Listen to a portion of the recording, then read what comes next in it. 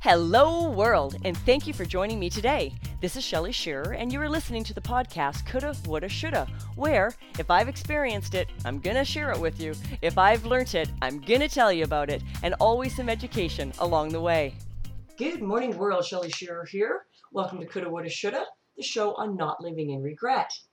Well, are you adaptable? Because let me tell you how adaptable we're having to be on the west coast of Vancouver these days. Yesterday, thinking that we had been done with the snow and we knew this huge cold weather snap was coming through, my husband cleared stairs, driveways. It had rained for a day and a half, so basically all kind of surfaces other than where snow was piled up was clear. Yeah. We live just high enough than the rest of certain areas in the lower mainland. I went down to my parents' 20 acres yesterday, and their snow was completely gone. They only had a skiff anyways, and it was gone. I come home, and my driveway's clear, but my yards are full. And we woke up again this morning to 4 more inches. My poor husband. And it is going to freeze now. It is 1 degree in the bright sunshine. There is it is just a gorgeous, gorgeous day out there. But that means rain isn't coming to wash this all away, and we as West Coasters are sort of used to that. Just a little segue, by the way, I'm terribly sorry. I understand that my sound is not great right now, that my recordings sound a little bit like I'm in a wind tunnel, not the quality they were. I have no clue. I am so sorry, but my IT son is coming home from South Africa on Wednesday. I will get him on it. I moved my office around of my own accord.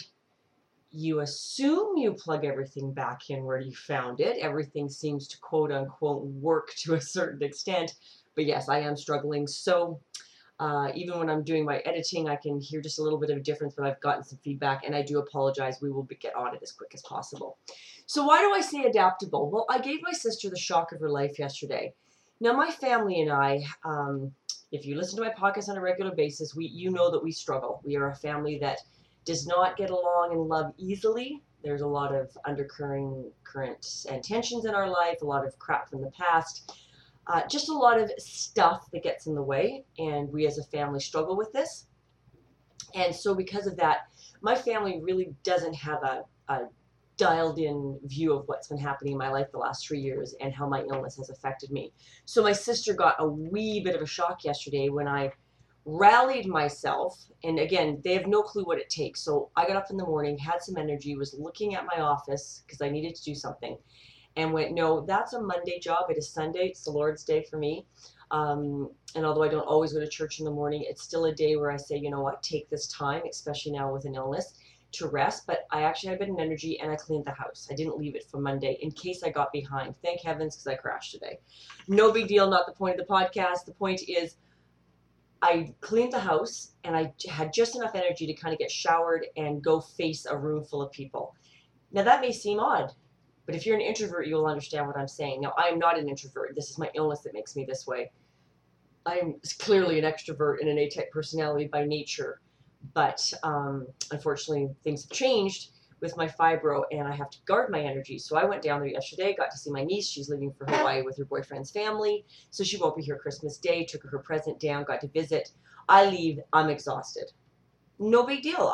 This is my life. I'm used to it. The shock was my sister found out that I don't leave the house for days on end. She looked at me. Now, I have always worked. My sister worked when she was very first married, but when she became a mom, my sister never went into the workforce again. She has had the advantage and privilege of being a stay-at-home mom to her 3 girls, and later has helped run my father's trucking company when it was passed on to her and my brother-in-law. So it's not like she sits at home eating chocolates. No one works harder than my sister, but she's not tied to a job outside the home. Now that she's a grandmother and her girls are raised, she volunteers actually to keep herself busy. She has always looked at me as the one that's the go-goer. For her to look at me and say, well, what do you mean you're housebound with the snow? I says, well, we'd never spent the money to put snows on the caddy. It was just $1,000 we didn't feel like spending because we own a truck and I work at home. So I said, yeah, I made sure I went to yoga Thursday because I knew it was going to snow Friday. And then when this weather kicks in, Ange, I'm stuck in the house for days. She was flabbergasted. So I kind of came home going, yeah, they really just kind of don't have a clue what keys of my day-to-day life looks like. But day-to-day life has looked pretty good the last few days. But again, it's about adaptability. So there she was, so surprised, and it made me look at my life and how we all manage. So I have a vehicle that can't go out in the snow, but I still have clients. There's chores to be done. There's Christmas shopping to be done. There are things that need to get done.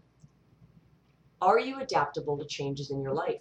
When something completely beyond your control arrives, do you have the ability to stand back and say, okay, these are the new set of circumstances. How can I move forward with these circumstances? And how can I do it in a positive, productive manner? I want you to know that if what I said right now resonates with you, you are 20% of the population. That is the study. It's 20 some odd percent of the population. And good for you. Because the people that really struggle, and those are the people that I'm speaking to right now, are the ones that panic. They see the roadblock, and that's all they see. They stand in the middle of the road with it blocked, not realizing they could walk around the edge of the shoulder and get onto another track. That is not a weakness. It is actually something you need to practice. There are those of us that do come by this naturally. I do understand that. But just like any skill, thinking outside the box can become a bit of a skill set. Now, if you've ever watched the show Elementary, love that show. Young actor from England that I saw years and years ago in a show called, it was when computers were first all the rage. It'll come to me in a minute. Hackers, just a cute kid. And he is the lead who plays Sherlock Holmes on the show. And of course, the lovely Lucy Liu plays Joan Watson. He taught her to be a detective. She's a doctor. She's a surgeon by nature. In the show, she becomes a sober companion. And then in turn, because she's a sober companion to a world-class detective, ends up being taught to be a detective. Did she have a skill set and a raw talent? Yes. But she was still taught to be a detective. Wasn't something she woke up out of the cradle and like some idiot savant can look at the world around her and just see everything. No, she was taught to look for the clues. Thinking outside the box and being able to overcome obstacles is a very similar skill set. It's not a sacred gift, it is a skill set. So the question is, do you have enough areas in your life for you to practice this? Or have you been getting lots of practice but not realizing it? Have you been wallowing in self-pity, stamping your feet, feeling sorry for yourself, playing the victim? Because that is what happens, unfortunately, to so many people. And that's why those of us that don't live in victim are so clearly can see it in other people, and why you, if you are not a victim liver, find living with other people that live in victim so frustrating. Because it's not sort of on your radar. We all have moments that we're there. But for the most part, either you live a life where you choose not to be, or unconsciously you are. So those of you that are unconsciously, that's who I want to speak to. I want to speak to you to say, can you get yourselves out of those types of ideas? Because it really is an idea in your head. That's all it is. It is a concept that you are stuck. It is a belief that you cannot see around the problem. Now, don't get me wrong. Some problems are fairly insurmountable or life-changing, like my getting fibro and us losing my ability to earn a six-figure income and live in the home that I had designed and dreamt of all my life. My younger sister was given the family business. I had chosen a different path. When that was all taken away, let me tell you, it's drastic. It's life-altering. But I couldn't get lost in that. And sometimes you just have to look around at the people around you. For me, I have a husband, a son, and a granddaughter that rely on me, that love me. And they couldn't just see me curl up into a hole and never come out of it. Not to mention I have enough friends on my case that they never would have allowed it anyways. But that's the point I'm trying to make is, do you live in victim or do you find a way around? So if you can think outside the box, it's a matter of practicing. Because let me tell you, it is not easy the first time when you are young and faced with an insurmountable problem. Now, you will see certain children, and they will just intuitively find their way around stuff. I love children that can actually get around their parents, or around their grandparents for that matter. Yet, even when my granddaughter pulls it, I may not always let her get away with it if she's being naughty and being manipulative, but I do have to kind of laugh and appreciate the gift that she has to realize that she feels that she has the ability to manipulate Grandpa and I. And it is quite cute. In fact, again, a little segue, I was hearing a story yesterday from my sister. Now, my sister and her husband are Tutu and Chief. They're not Grandma and Grandpa. I don't know where that comes from. Doesn't matter. They have the loveliest little grandson, and he is my great nephew.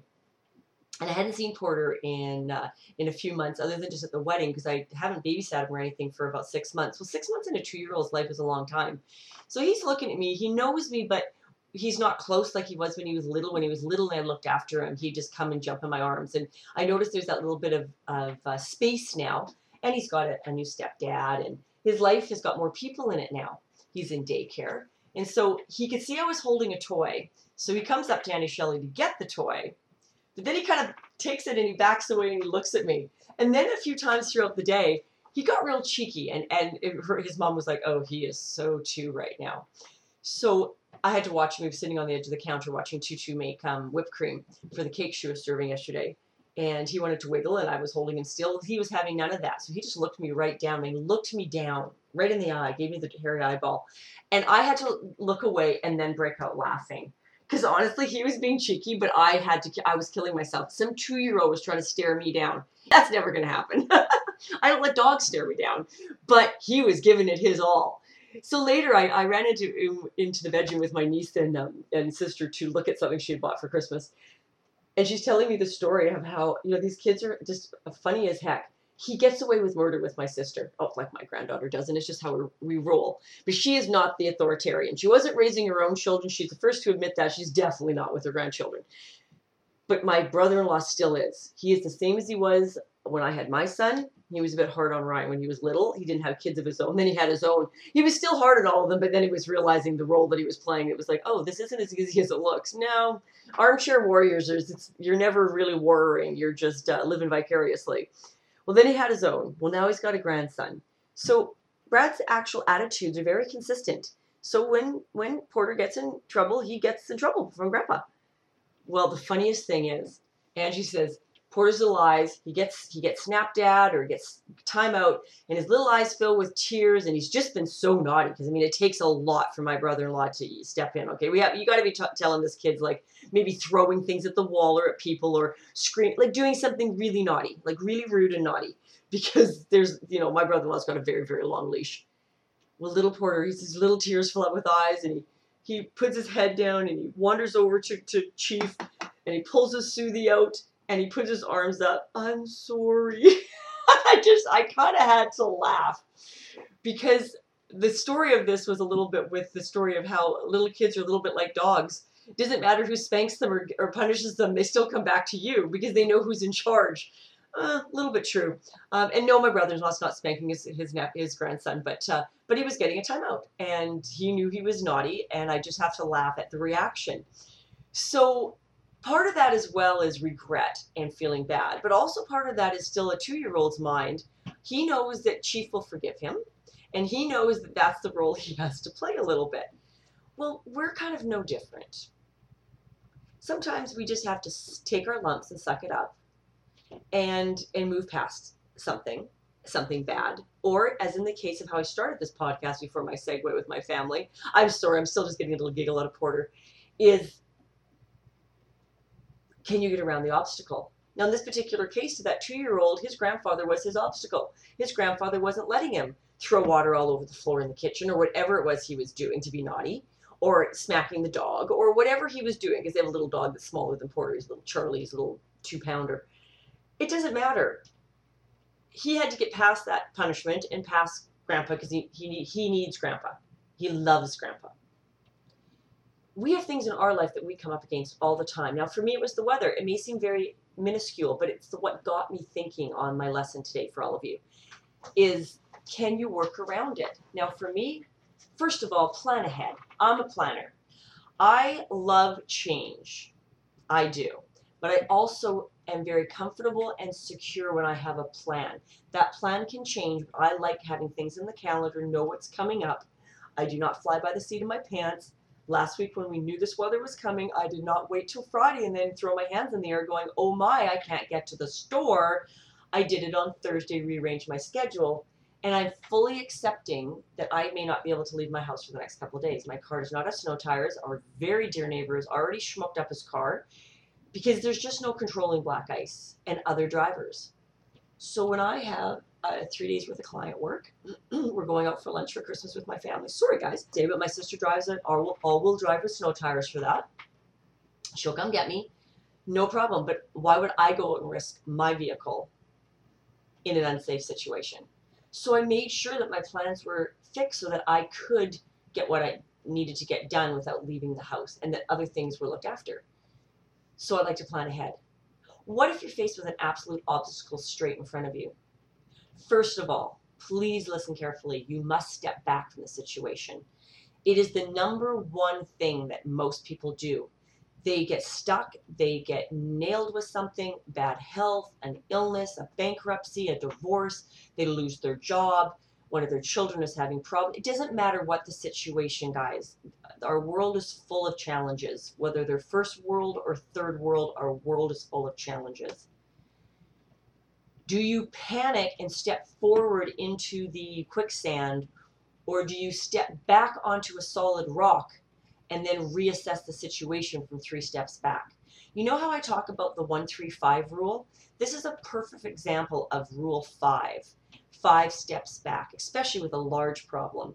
Now, you may take 1 step back to begin with, and then you may take 1 step over, and then 2 steps back. By the time I got my fibromyalgia under control, I was a good 5 dozen steps back. 5 or half a dozen steps back, because I really had to keep stepping back and looking wider to get around the wall. So always imagine that your problem is a wall. Well, no wall is infinite. Even the Great Wall of China has an end.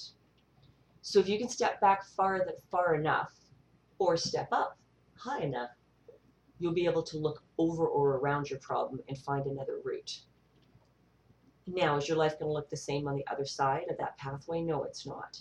That's the other part of accepting change, is if you can adapt to a new road and a new set of circumstances, even if it takes time, and for most people it does take time. It took me a solid year to get my life back on track. A year that was very hard on my husband and those around me. A year where my family had no clue what was going on with me. They didn't ask, I didn't tell. Takes time. But is 1 year out of your life, when you've still got 10, 20, 30, 40 years left ahead of you, if not more, is that really the end of the world? You have a lot more life out there. So it would make sense and behoove you to practice getting around obstacles. And when I say it's practice, it's the knee-jerk response that has to stop. So many of us, we panic, we step forward into the quicksand, and then all we're doing is working to keep our head above water or above the quicksand, hanging onto the branch, treading water, whatever you want to call it. Sometimes it's because the path to the left or the right, or going over the mess, is very painful, so we don't want to do that either.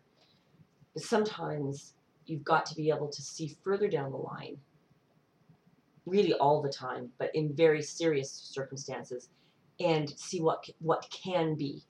And that is where the adaptability comes in. The what if this could happen? What if you could make that happen? Sit down and make a list. I'm a big proponent of writing things down, and I don't mean just typing it into your iPad. There is a direct correlation between the pen and the paper.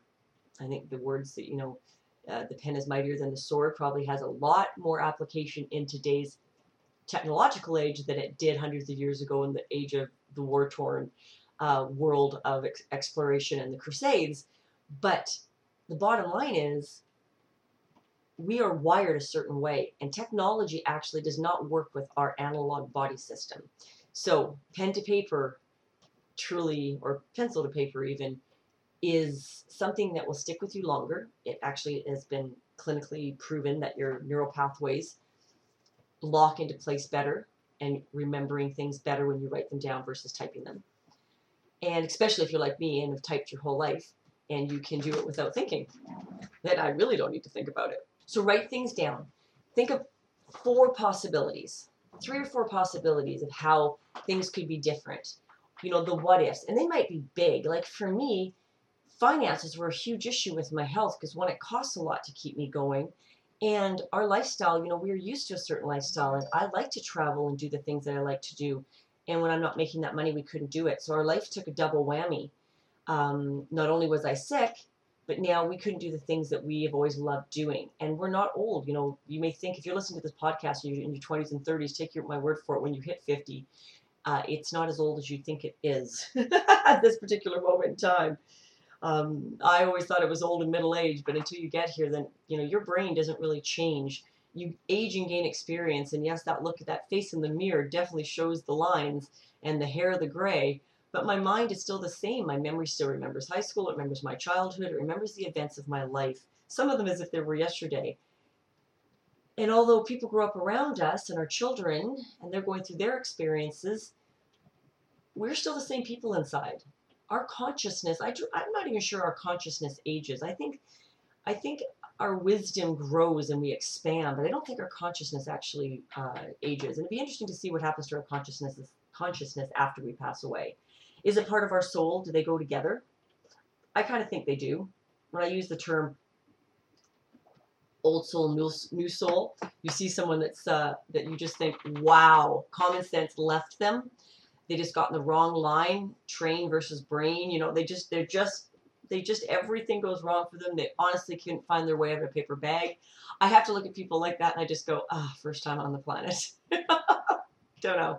Then you meet someone else and they are wise beyond their words, especially when you see it in a child who's got a gift. You just think, where does that come from? Have they been here before? Who knows? I don't know. I just think it's interesting. Those are just things that make you go, Getting around a problem.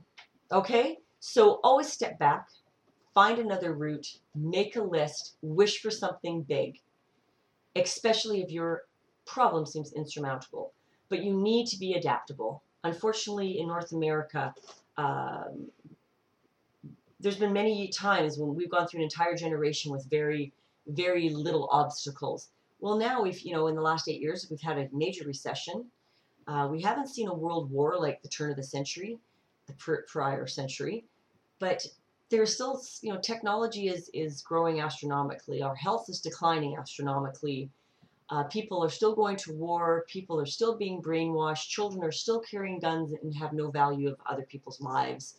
Religions are still going amok, and there's still evil out there. Okay?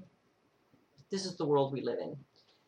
Think and dream big, because you've got to get over and around some of this quote-unquote crap that's in the world and make the best life you can for yourself. So there is the law of attraction.